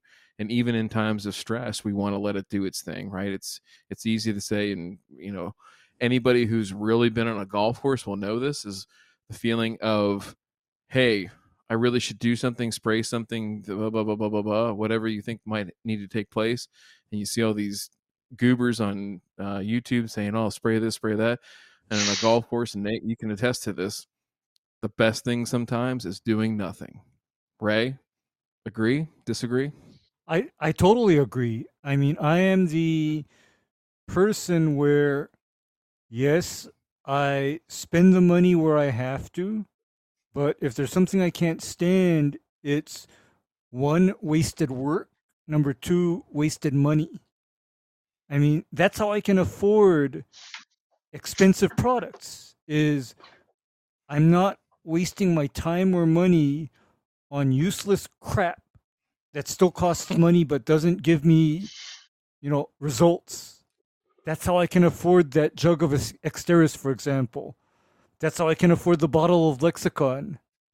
It's because I'm not wasting my money on things like Miramichi Green products, to just name names.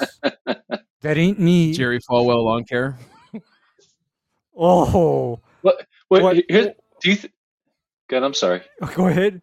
Go ahead, Nate. No, you're fine. Well, do you think so? Can you seed tall fescue into fine fescue, or do you think you're gonna have the same kind of I know it's.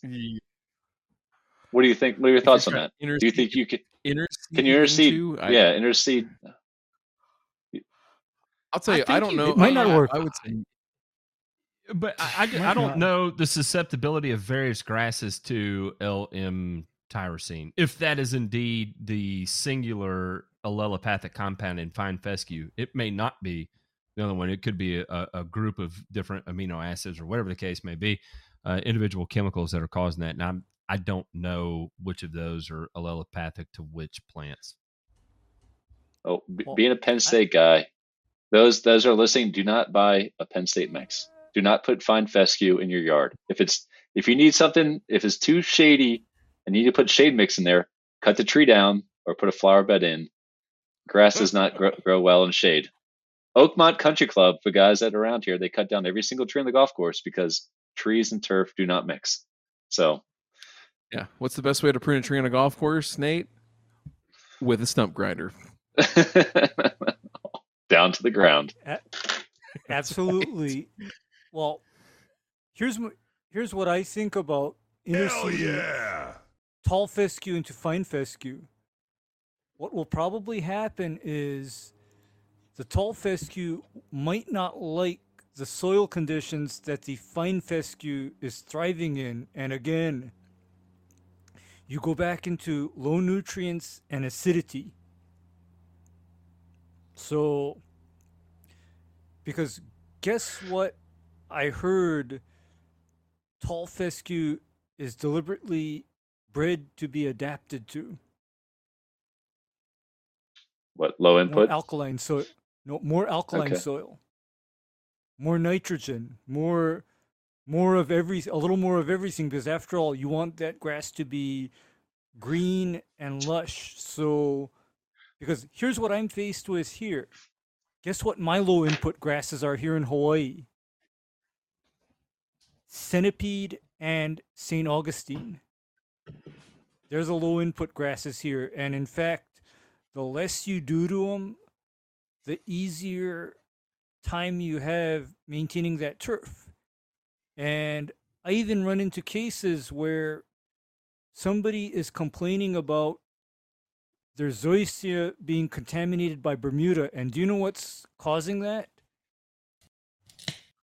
They're over fertilizing and over watering. No lie, when you speak about warm season grasses, I am lost. I am completely lost. I know.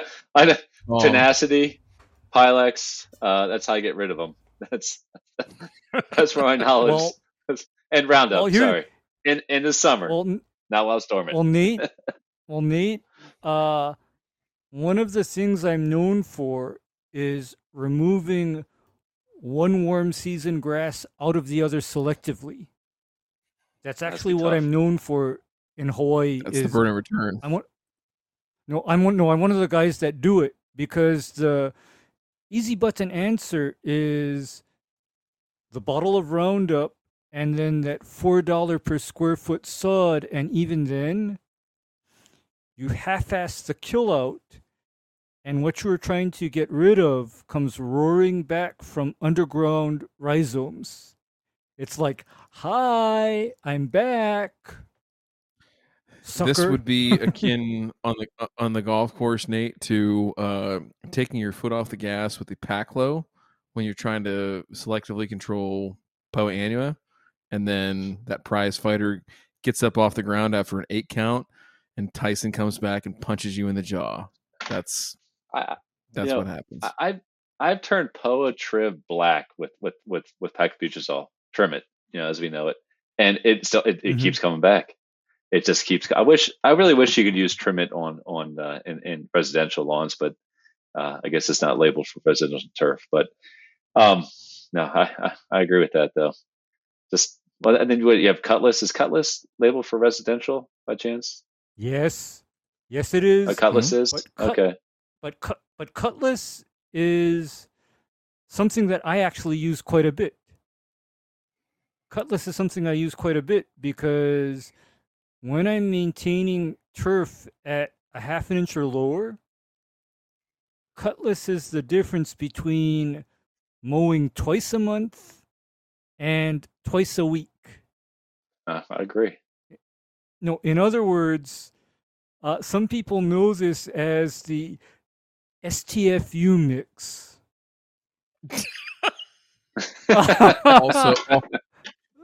Also on the menu of products, he's got it as a SKU in QuickBooks.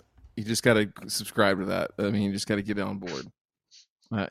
Because, but the thing is about Cutlass is that Cutlass is several orders less suppressive than paclobutrazol in terms of what it does to turf grass, because I can use Cutlass on warm season grasses that are mowed low without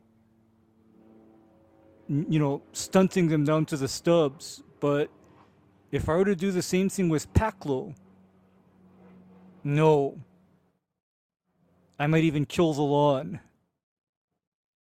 So Paclo and Cutlass are two different products entirely.